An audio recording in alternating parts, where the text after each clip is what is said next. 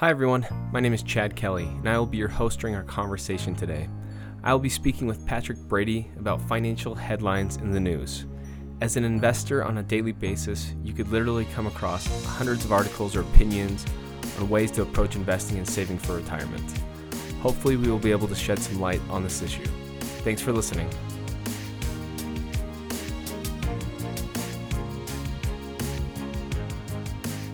Patrick, thanks for joining me again for our financial discussion. You bet. We've got an exciting one. This is a topic that gives us a lot of heartburn at some points as advisors, but it's also a tool that we use to frame conversations and discussions with clients. Today we're going to talk about deciphering headline news. This is a good one. When you think of headline news, kind of the classic. The classic is CNBC or CNN, right? I call that financial pornography. Exactly, right. It's very addictive. It's exciting stuff. That's right. And I said at some points this gives us heartburn because it's exciting, right? And it's not always accurate. A lot of times its main purpose is to generate emotion. Right? Yeah, exactly. It's not necessarily... It's a false sense of reality. Yeah. Of what's going on. And I honestly can use that word financial pornography because we know pornography is difficult in life because it creates this false sense of addiction and false sense of reality of what real life is like. And financial does the same thing. And then they get paid a lot of money for it to make sure that we tune in to that station or that blog that is creating hype that's not necessarily true. Yeah, just fear. I think it goes back to the concept that a journalist or someone who's writing a financial column isn't going to get very many reads if, they say a conservative outlook. To tell the truth. Yeah, conservative outlook for the next 5 years, right? Yeah, that's right. But if they give a bold title, it's going to draw viewership. Yeah, right? Absolutely. So I went back and looked at some of the biggest headlines we saw in 2018. So I'll read through a couple of them. Many remember, this is a big one, Bitcoin crashes down. The next one is bull market rages on after briefly entering correction territory. Trade war is on. U.S. employment hits 49-year low. Housing market beginning to slow. How will Brexit affect your portfolio? Should we expect slower growth in 2019? Oil prices continue to drop. So, you hear these titles or these headlines and... and then you add some that say, you'll say, is your 401k safe? Yeah. What are you doing to protect your market 401k? Crashes today. Is your 401k safe? And all of a sudden you panic. And you start thinking that the guys on KSL that try to promote expensive annuities and promise you that you'll never lose money, maybe I better listen to those guys. And you start to think odd thoughts in relationship to how do you decipher the risk of this headline that just really wasn't completely true. It was a segment of time that you should be concerned over it, but we translate it out into this big, long-term truism that is totally false. And we can prove it academically, but we just think that the moment is actually true for the entire future of our life. Oh, yeah. So, what do you think? Should we just throw out all headline news, just disregard anything we hear? No, I think headlines have value because they actually do provide us some sense that something is happening in the market. We need to be aware of it. I mean, there's a lot of studies that go out and show that investors who look at their portfolios too often are actually taking less risk than they should. So Fidelity has a great one that has gone back and shown that clients that click in to their Fidelity account and view their statement on a monthly basis have a 59% bond holding and a 41% average stock holding, versus those that click in yearly have a average portfolio of 30% versus 70%. And their data is very accurate. 30% bonds. Versus the 59% bond. Versus a 59. So there's an 11% swing of risk. And And it's not that a 60-40 portfolio isn't the right portfolio. The point is that Fidelity is saying, look, the more often we are taking this headline risk and then going out and comparing our portfolio against the risk or how we're feeling, the less risk we're going to take and thus the less rate of return we're going to receive in the end. Because there are plenty of studies to show that a longer stock holding or a bigger stock holding for people will give us a slightly higher rate of return if it's done properly for a minimal amount of risk. The risk really comes from reading a headline reading too much into the headline what you're reading. Yeah, I think that's a terrific example. So someone who says, at the end of the day, I do find this interesting. I want to know. I want to be educated. Yeah. Reading KSL.com or the Deseret News, and that's your only source. Probably not the best way to go, right? Having just one source, it probably makes sense to look at a broad spectrum of insights, right? Yeah, I think first of all you have to find credible sources that give you information that's more than the moment of selling a newspaper or selling a page on the internet. And it's not that I know we're not saying that KSL and Deseret News or Salt Lake Tribune aren't credible sources. They are. But if you wouldn't mind, I think I'd go to even a broader one. I think Drudge Report. For people that are a little bit more conservative, particularly in this state, Drudge Report has a tendency to create some really massive headlines. They go out, they dig for the most shocking words possible.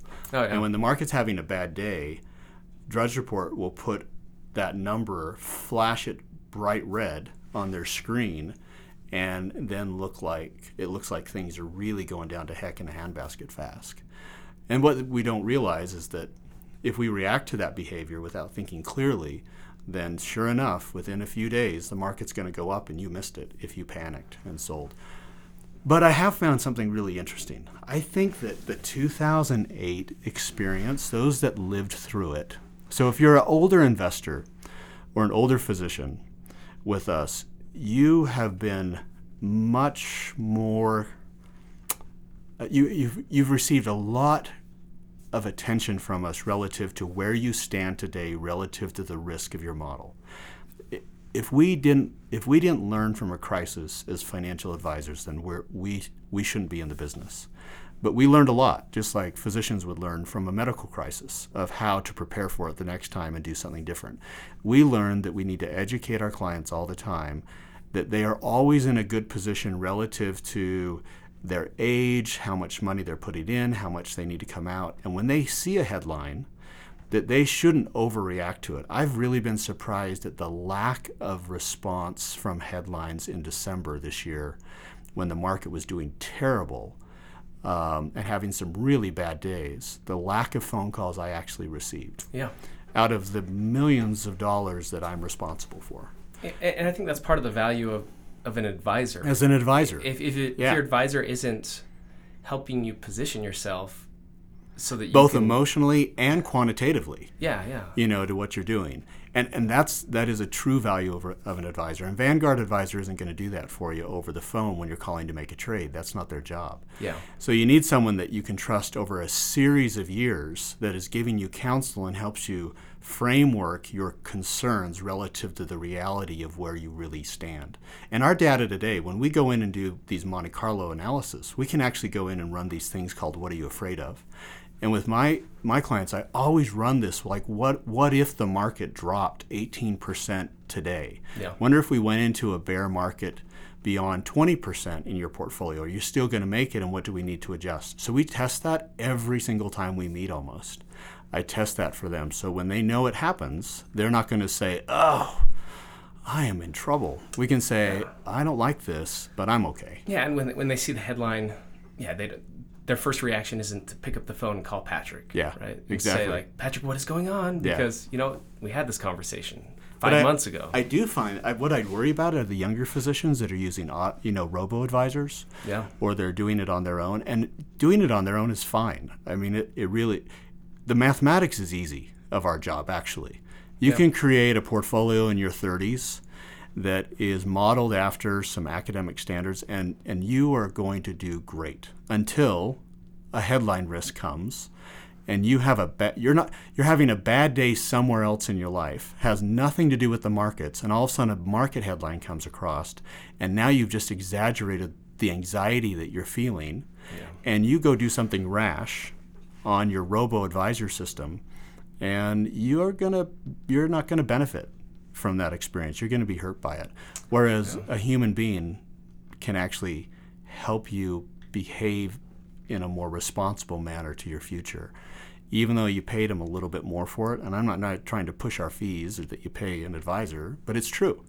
And Vanguard has plenty of studies out there to show that we provide that value. Anyway, I hope that's on topic of saying, these headline risks, we decipher them generally quite poorly if we don't have a financial therapist to get us through it. We've seen a number of examples of our clients who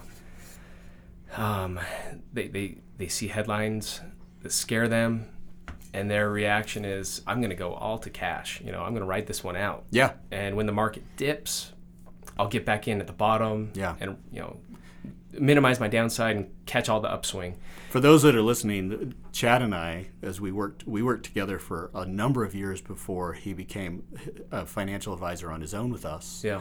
And Chad was my main man and oversaw all of the allocation of portfolios and would take the phone calls. And Chad will clearly remember some certain clients that really overreacted to Trump being elected. And they took months to get in because they were so mad that Trump was elected. They didn't believe what the market was, how it was responding, and they thought it was just fake somehow. And this is not a political statement relative to Trump by any means. The point is the market did some things that we didn't expect. Yeah. But none of us were panicking 2 weeks after and saying, well, we better get out because this is fake. Or we didn't panic the night of when we saw the market dropping in the middle of the night as Trump was winning. Yeah. Because by the end of the afternoon, it had skyrocketed. Exactly. Totally opposite than what we expected. It was fascinating to watch. And that's the beauty. But we did watch stupid behavior take place. And that's the beauty of having the correct allocation is you don't have to see headlines or see moments like this and say, like, I've got to hurry and do something. Like, you can sit back and relax and look at big picture. Now, if you want to look to, a little bit going down the road. So there's one thing we kind of know. There's some headlines out there clearly that are giving us good information to say, what does 2019 look like and what does 2020 look like? And how long can an economic cycle stay in an expansion mode? And now we're hitting month 116, I believe, of economic expansion. So top is 120. We're either 115 or 116. So the longest economic expansion is 120 months since 1900. So we're getting to the tail end of what would be considered an expansion. And you can start to see that in the late cycle curve. If you want to get into technicalities, that we are starting to enter a late cycle. And so one of the things that I think is positive about market volatility that happened in December and some of the headline risks that came out is that people that have been sitting here hoarding cash, they were actually getting ready to buy. And so they've been able to take advantage of some of the headline risk in a positive way. Yeah. And they were seeing that Amazon is 25% less expensive than it was at all-time high. That's a remarkable value relative to the expectation of where Amazon still has to go over a long period of time of years and years ahead. Yeah. And there are people that can take advantage of headline risk and get prepared for it, but they're very few. Most have to stay very asset allocation focused and not panic. As much as in the market is all they can afford.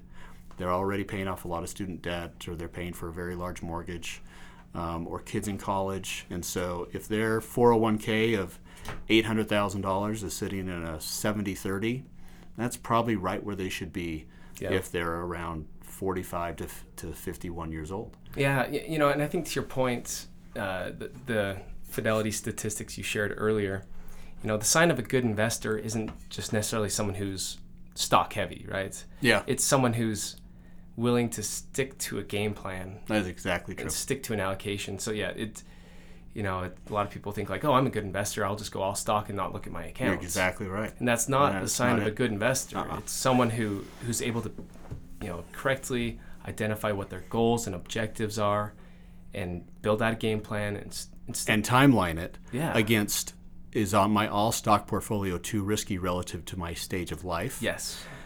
Chad and I can use software, for instance, that we can actually build out probability testing over thousands and thousands of runs, back tested 47 years, and then we can go in and we tweak those portfolios, and we say, okay, what happens if it's a 90-10 or an 80-20 or a 70-30?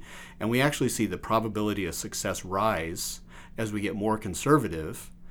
But there is a point where it breaks and it goes too conservative. Actually, the portfolio performance starts to go down. Yeah. And so you're right, 100%, just a 100% stock portfolio. I'm invested in the S&P 500. I'm good. I'm cheap. Those aren't always the answers relative to managing the risk in your life. So. A common question or comment we always get is, I didn't feel nervous about the market or headline news until I retired, until income stopped flowing in. The second I stopped seeing a paycheck deposit into my checking account, that's where I became a nervous Nelly. Yeah. And so, there's a number of ways that we handle this conversation as advisors, and it's case by case specific. But an example of one approach that we'll take with someone who expresses this concern is a bucket approach to their portfolio. Yeah. What is this? How does a typical bucket approach work? So the bucket approach started to become really popular by a writer from Newsweek named Jane Bryant Quinn. And Jane Bryant Quinn wrote for Newsweek for years and years and years, and she really started to put into framework on some articles on AARP this thought process that we need to segment out our money into buckets of or pooled accounts that are going to be used over a period of time. So if you can imagine 3 buckets in a row, and the first bucket represents a time frame of, I'm just going to use a hypothetical example, and each bucket is individualized to the investor.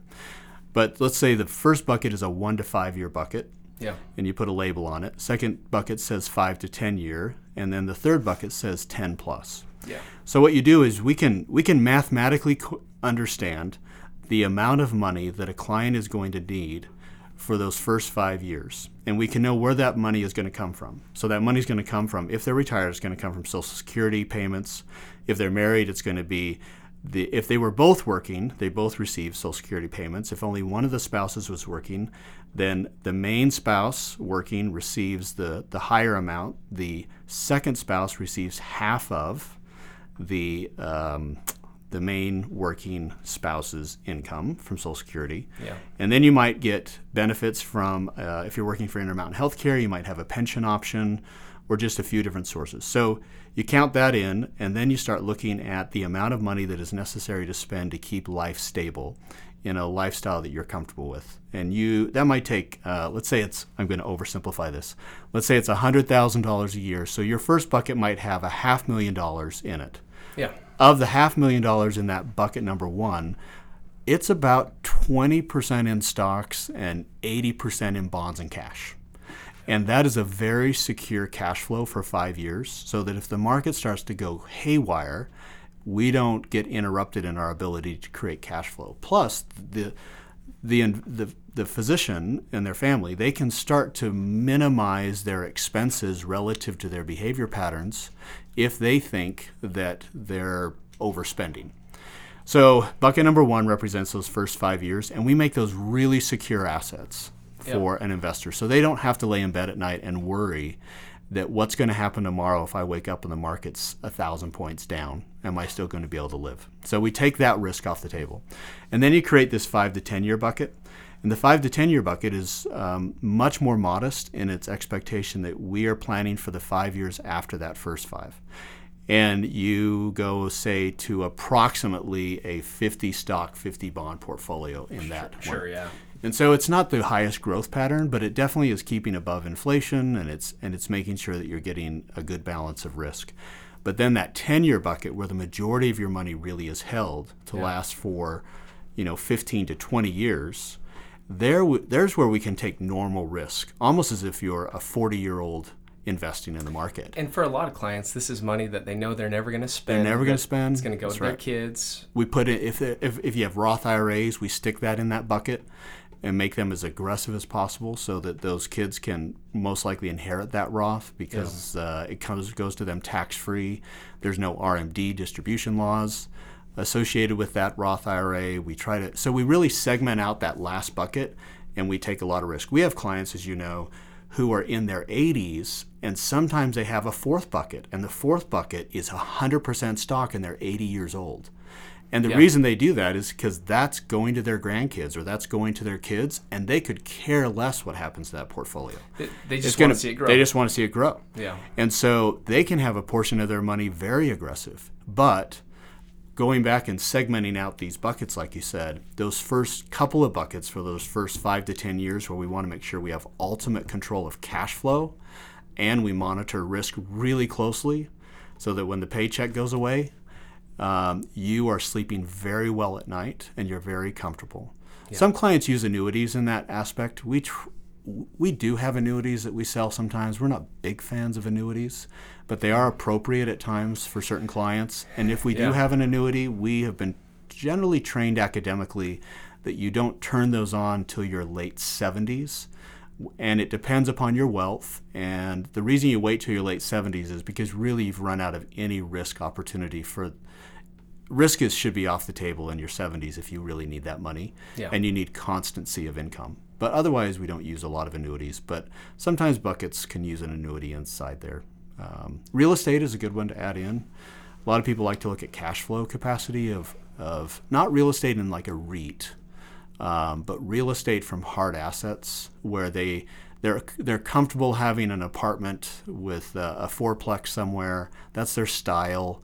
We try to help manage that style to make sure they're not too much an isolated risk. Yeah. But that's a way to create some security relative to buckets. But that's one way that we do it on that physician that's retiring, realizing their portfolio is going to stop. My advice, if you're meeting with us or anybody, that the year before you retire, I think you should meet at least 3 times that year. And the year that you actually retire, I think you should meet with your advisor every 90 days. In my opinion, just to emotionally discuss how are you doing. Yeah. I mean, it's not like having a baby, but it really is. I mean, the closer we got to having our 4 kids, the closer you get to the due date, the more often we met with our OB. Yeah. And a lot of it was comfort, and a lot of it was obviously good health care. And I think it's the same as you're getting out of retirement or getting into retirement and going through it that first year. You really need someone to hold your hand and say, it's going to be okay. Everything's fine. Even if the same conversation the last 90 days is the same one in the future 90 days. It's still a good checkup to make sure you're doing it. So make sure you meet with an advisor in that situation. And don't think you can do that one on yourself. Retirement income strategies is way harder than portfolio allocation when you're 30 years old. Absolutely. The tax ramifications of bad choices are easily made. Oh, yeah. You can get slammed on taxes if you don't know all of the ins and outs of how to do that. Yeah. And it's not as easy as reading a blog. Yeah, exactly. So. No, you've made some great points. I think, I think the short answer is, it's you don't have to have an advisor to help you understand what's going on in the markets. I mean, you can do it on your own, but the problem is most people don't have the time, the interest, the emotional stamina. Yeah, the emotional stamina to monitor it and be diligent about, okay, I saw this headline come out last week. Is there any credibility to it still? Is that true? We look at this every day. Mm-hmm. That's our job. Yeah. Right? Most people look at it once a month, and if you're handpicking headlines once a month, it's gonna make you nervous. I can't imagine being an ER physician. Let me use my example. If I would just melt down if I'm listening on a radio and I hear some crash patient is coming in and they have I don't even know how to use the words, but I would be a mess. But you guys are trained as an ER doc to be, you know exactly what to do. And maybe you're nervous, maybe you're not, but we don't see it. And you go into work mode and you know how to manage a crisis exceptionally well. Yeah. That's our job financially. We manage financial crisis really well. And to other people, you think just because I'm good at managing a patient coming in who's been in a serious car accident, I promise doesn't correlate over to I'm really good at managing my emotions around my money when the market is crashing. They are not correlated very well. No. And you generally need someone to hold your hand through that experience and help you think wisely of the impact of making rash choices. Perfect example. Well, hopefully this gives our listeners some guidelines or things to think about when reading headline news. That ignore most of it. It's not all gospel truth. Yeah. It's not all doctrine. There's a lot of fluff out there, and it takes a little bit of work to decipher and sift through it. Companies make billions of dollars off of your emotional reactions to their headlines. Yeah. And don't be a victim of that. I think if nothing else, they're good points to frame conversations about, how am I allocated? Am I properly allocated? But hopefully people can take this and use it to speak with their advisors. And we'd love to talk to anyone who has questions about headline news or their portfolio. And some, one other bit of counsel, when you feel headline risk, reach out to your advisor, because your advisor might not know that you're feeling that. Yeah, exactly. They just like when we feel sick and we call the doctor and we say, hey, I need to come in and see you. The doctor didn't know I was sick. He didn't reach out to me. Yeah. But if you're feeling sick, reach out to your advisor and schedule an appointment. A lot of times they'll say you should have reached out. A lot of times, hey, why week. didn't you contact me? I didn't get anything in the email from you. Yeah. Well, I didn't know you were experiencing risk. I'm sorry about that. I know it's my responsibility to help you when you are, but you need to let me know that you feel sick. And if you do that, you'll be a much smarter investor and a wiser individual. Perfect. Well, Patrick, thank you. I enjoyed these conversations. Pleasure. These are fun. And we'll do it again. I hope they're not too boring. Thank you. Thanks, Chad.